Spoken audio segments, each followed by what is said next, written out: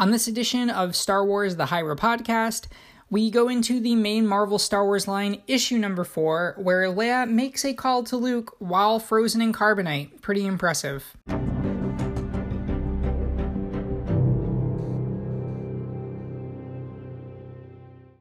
So welcome back, everyone. As regular listeners will know, I was able to finally get my hands on a bunch of comics about a week or two ago. My local comic book stores are still closed here in Massachusetts, where I live, but I was able to get my local comic book shop opener to come and do a little curbside pickup of a bunch of comics, so that was very nice of him. And one of the things that I was able to get was the 4th and latest issue of the main Marvel Star Wars line, which had come out right around the time when all of the stores in my area started to shut down. So I was able to get my hands on that along with a bunch of other stuff, and I'm excited to jump back in. I had previously covered the first 3 episodes, or issues rather, in the main Marvel Star Wars line here on the podcast, and really I think that there's so much to unpack with these. It's great for me as someone who likes to really analyze and think and connect, and I'm sure if you're listening to this podcast, then you feel the same way, and these comics are just so full of great material. I think it's what really sets them aside from the one-offs, which, you know, in theory, a one-off comic is like a great opportunity to delve into a story, and often they do one-off comics around characters who we're particularly, as a fandom, interested in learning more about, and I feel like they almost always disappoint in terms of providing a lot of, you know, exciting information and reveals about different characters. On the other hand, these main comics, although they don't have any kind of, like, you know, connections to new parts of canon, like, you know, connecting things to, you know, understanding who Snoke is or who the Knights of Ren are, anything new that's coming out, they do provide just so much information and rich context for these characters and what's going on in between the movies. Like, it's kind of crazy to think about the fact that, you know, we feel like there's this whole Star Wars universe that the original films created, and they're only, you know, it's like 7 hours of material if you put them all together, and in that 7 hours of screen time, it's an entire galaxy that George Lucas created, and these you know, iconic characters that will live on forever.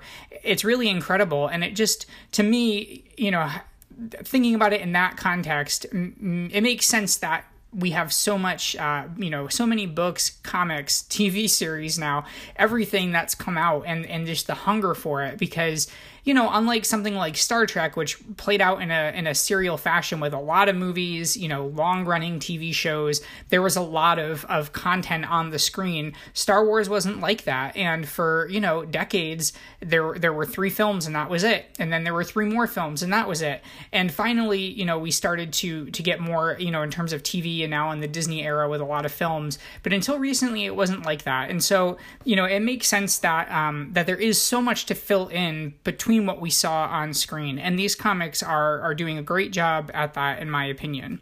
So in issue 3, we had Luke, Leia, and Lando returning to Cloud City, basically, you know, each with their own kind of objective or mission. So Lando went very specifically because he wanted to rescue Lobot, his, you know, deputy or assistant, or whatever you want to think of him as, who had gotten left behind, which is interesting because we really, you know, we see Lobot helping Lando in Empire, kind of orchestrating the escape from Cloud City, the evacuation, and then we don't see him again, which isn't surprising because he's, you know, a minor character. It would have been kind of weird if he had, like, gone along with them on the Falcon, but he is kind of a fan favorite character, and so it is cool that, you know, these writers are thinking, like, oh, what did happen to Lobot? And we do actually get a glimpse of him in the Aftermath trilogy of books. We get in one of the little, I forget what they call, like, interludes, not in the main story, but, you know, all of these little interludes that Chuck Wendig put in, which to me is what makes that a great trilogy and definitely worth reading. We see that Lando and Lobot, you know, like, team up together after the events of Return of the Jedi. So we had known within canon that Lobot had survived and had eventually been reunited with Lando, and so it's cool to see Lando going back to rescue him. Meanwhile, Luke is going back specifically to look for his lightsaber, which Lando has told him, would have gone into like a central, basically like garbage chute, where, everything that kind of falls through the cracks in Cloud City ends up. So Luke wants to go back and reclaim his lightsaber, which, is a little bit, surprising, or I guess not surprising that he wants to look for it, but it immediately raises a flag for the reader of, wait, we never saw that lightsaber again until it showed up in Maz Kanata's castle. So, does he get it back? If so, what happens to it? Like, why didn't he have that? Why does he have the green lightsaber in Return of the Jedi? So that immediately is an interesting point that, I was really intrigued to see what happened. And then Leia is heading back because she wants to go investigate the carbon freezing facility where Han Solo was frozen in carbonite, basically because, she's already plotting trying to free him and wants to go kind of figure out the technology so that she can be ready to unfreeze him. That to me was kind of the weakest storyline. I mean, it's a cool idea, and like it's fine, it's fun, it's whatever, but it's also it's the only one that doesn't,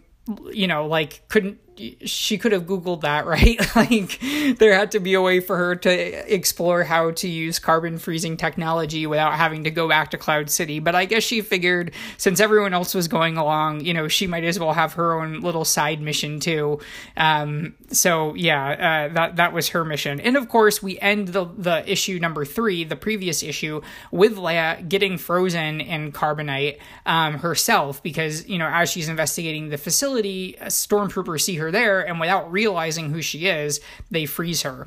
Now, the cover of issue number 4 is like a beautiful, awesome, like iconic cover. We have Leia frozen in carbonite and Vader looming over her, looking kind of into her, frozen eyes. It definitely is an image that stuck with me. And for better or for worse, it is not actually part of the story. She does not, get reunited with her father while frozen in carbonite, which I think is for the best. Like, when I had saw that, I was kind of thinking, like, really, like, did Vader have her frozen in carbonite and she still managed to escape his grasp? Because that seems like it would have been a big deal, and maybe too much of a coincidence. So I was relieved that, that wasn't what happens in the story, but it's still really cool to get to see that, imagined on the cover. And I love how, comic book covers in general can sometimes show us things that are, realistic to an extent within this story, but are also, fantastical beyond what is going to be explored. And this was like a great example of that, of just a cover that I love to have, and like something that I love to own, and, a reason why I wait to try to buy comics in print. And yet at the same time, I was relieved to see that wasn't the storyline, because it just seemed like it would have been too much to have her somehow recaptured by Darth Vader.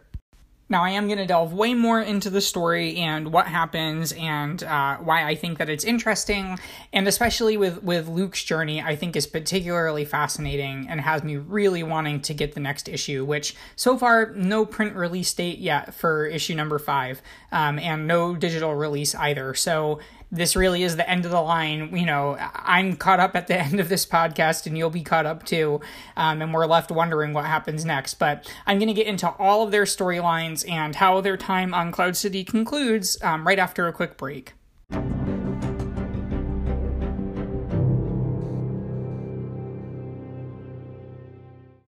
So let's jump into what actually happens for each of these characters on their journey.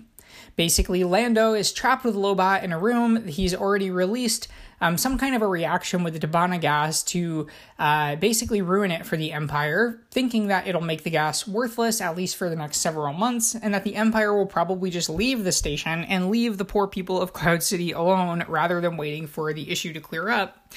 Then he has to escape the room with Lobot, and he's able to turn some mouse droids against a bunch of stormtroopers, which is pretty hilarious to see the mouse droids used in that way. Meanwhile, Luke is searching for his lightsaber in a huge space, and not surprisingly, he's not able to dig through the huge piles of garbage that are there, where Ugnaughts are basically working to go through all of the debris. But he turns to the Force to try to find the lightsaber. I was kind of hoping for a moment like, Luke pulling the lightsaber out of the ice in Empire Strikes Back, or Rey pulling the lightsaber out of the snow in Force Awakens. But instead of pulling the lightsaber to him, when Luke reaches out in the Force, he gets a Force vision. So he gets a bunch of flashbacks to Vader saying, "You cannot hide forever," Obi-Wan saying, "This is the weapon of a Jedi Knight," Yoda saying, "Your weapons, you will not need them," which is what he said when Luke enters the cave. And then we also get the Emperor here saying, "Take your weapon," when he calls on Luke to strike him down, which is actually a vision from the future. Of course, that comes up in the showdown in Return of the Jedi, which has not happened yet.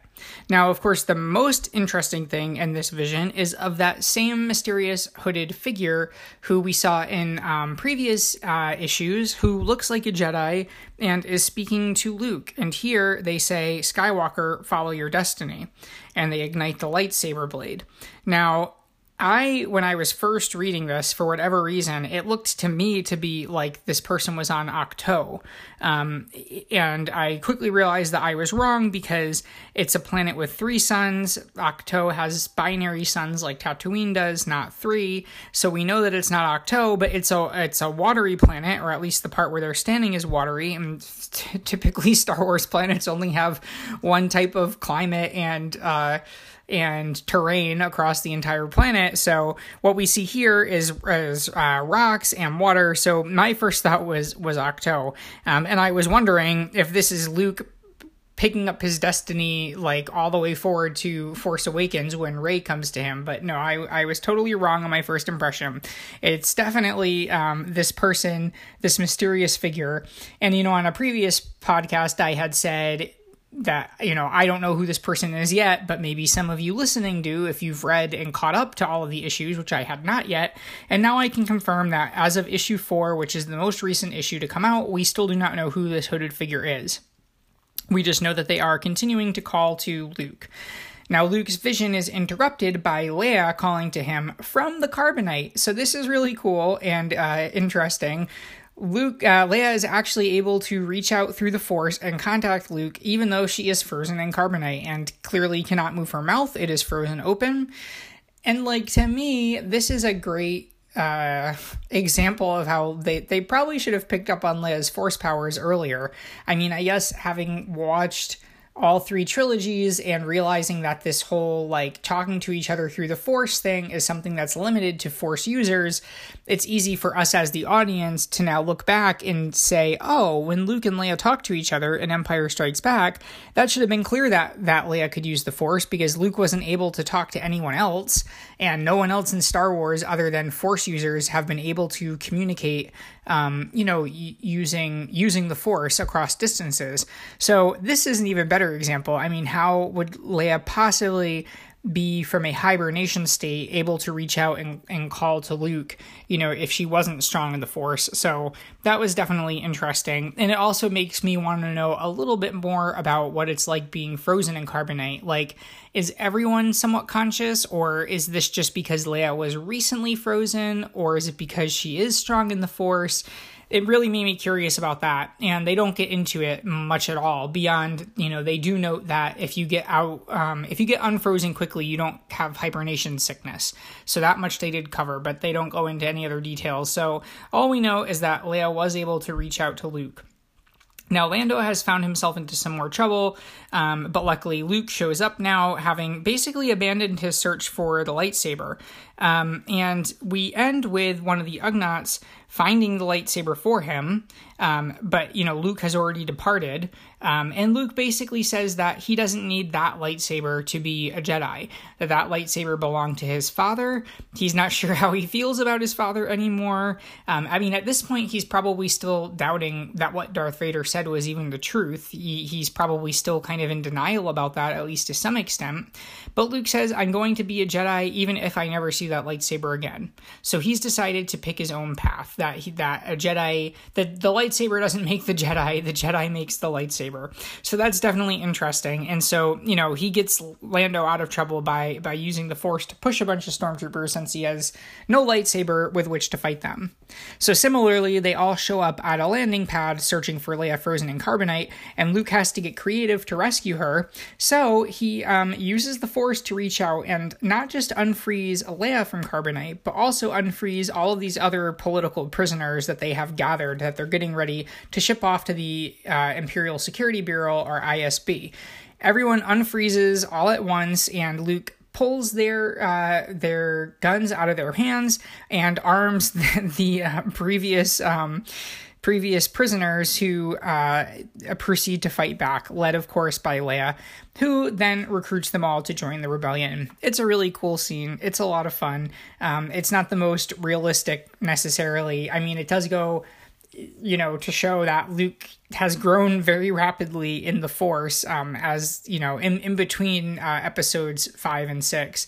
But it's definitely a really fun scene. And we also see Luke get his X-Wing back, which is a great point, and something that I never thought about is that Luke escapes Cloud City in the Millennium Falcon at the end of Empire Strikes Back, and then he has his X-Wing back again, in the Return of the Jedi, I guess. I mean, do we ever see him in the X-Wing? I'm trying to think. He's in the Falcon at the beginning, and then yes, he after they leave Tatooine, Luke goes back to Dagobah to keep a promise to an old friend, he says, and the rest of the crew goes to meet up with the Rebel fleet. So yes, Luke does mysteriously get his X-Wing back in Return of the Jedi after having totally abandoned it in Cloud City and The Empire Strikes Back. So now we know how he got his X-Wing back. And frankly, I think if I were Luke, I may have been just as worried about that as I was about the lightsaber. I mean, he had some pretty good memories in that X-Wing, like taking out a Death Star. So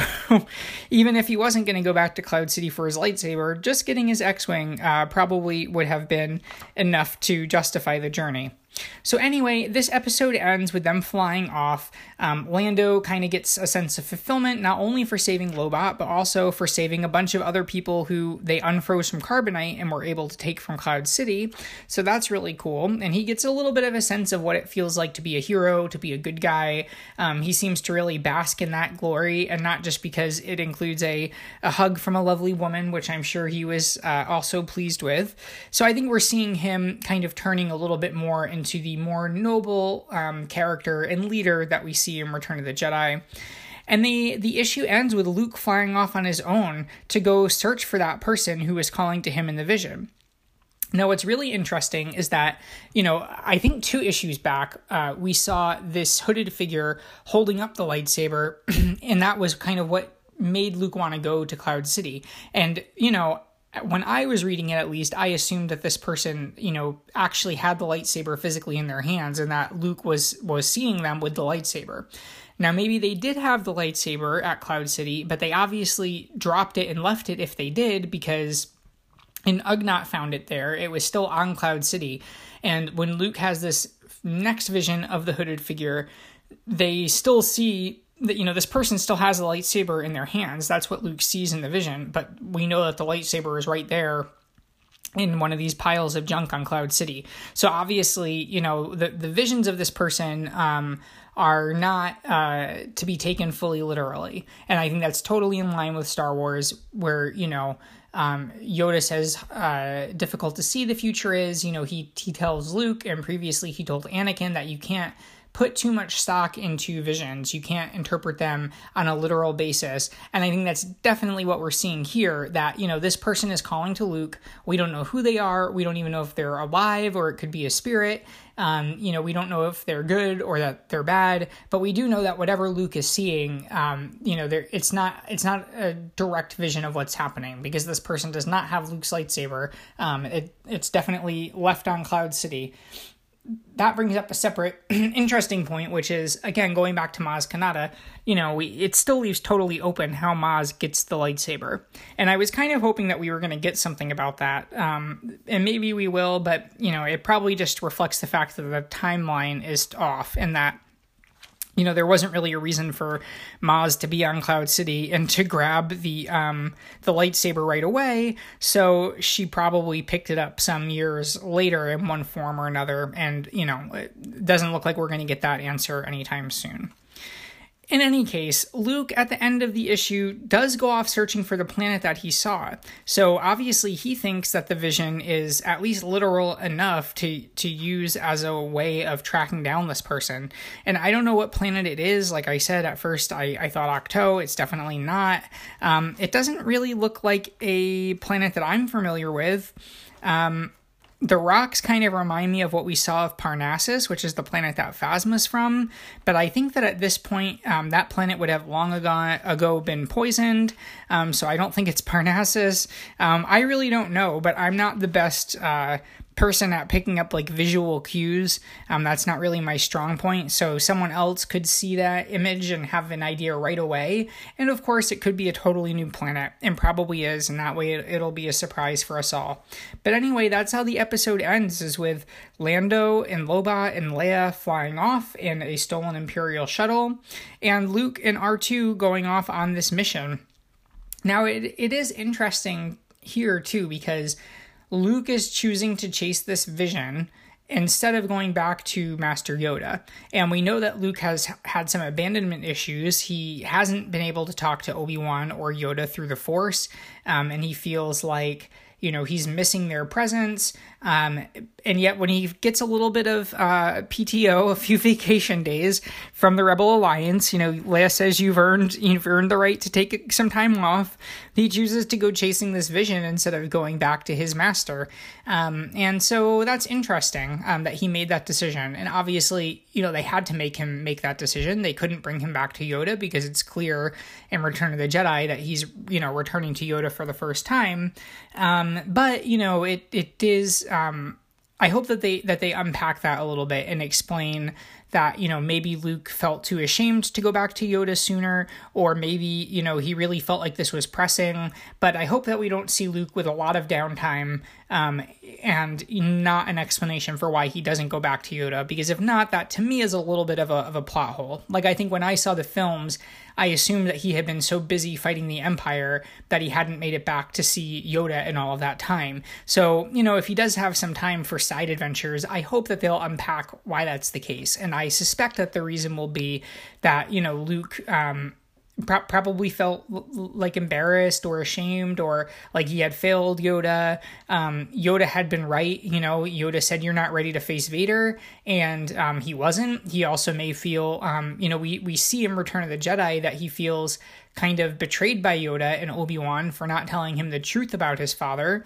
So it's probably a combination of all of these emotions that he feels like he's not ready to face Yoda yet. But it did seem interesting to me, especially even just the image here of Luke flying off in his X-Wing. Meanwhile, we have the shuttle going out from the planet in the other direction. It really visually reminded me of that moment in Return of the Jedi after they rescue Han, when the team splits up and we see Luke peeling off and putting the rebellion on hold to go back and finally reunite with Yoda. It reminded me of that here, and that's what made me think, it is kind of interesting that he doesn't go back to see Yoda and instead chooses to go chase after this, mysterious vision that he's seen.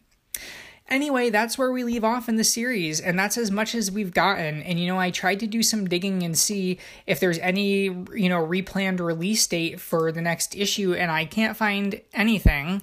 Marvel doesn't seem to have any update. I mean, they don't really have a great website to begin with, and they don't seem to have a big, a serious update to their publication schedule since all this happened. They put out a press release a couple weeks ago that said when some issues were going to be coming out, and in that they shared that Afra will be back supposedly next week, supposedly on May 27th.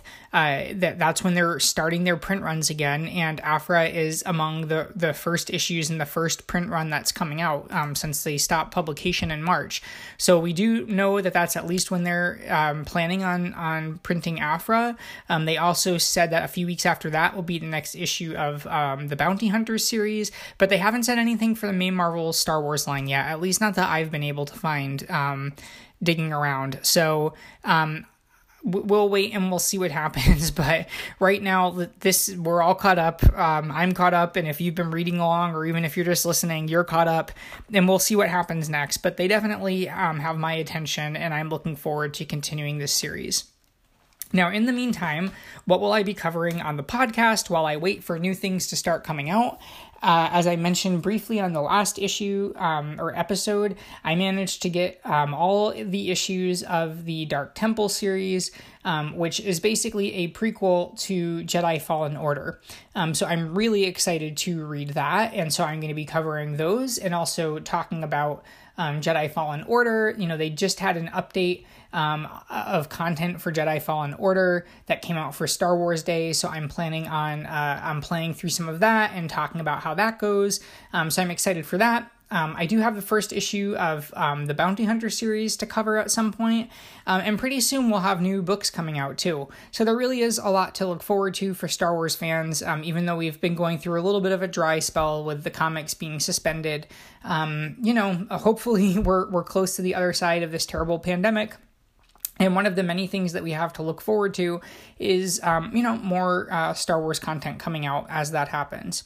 So anyway, be sure to tune in for the next episode of the podcast. Hopefully you are subscribed so that you will automatically get a notification or even a download when the new episode comes out. And if you haven't already read the Dark Temple series, I would encourage you to pick that up if you'd like. You can download them individually online.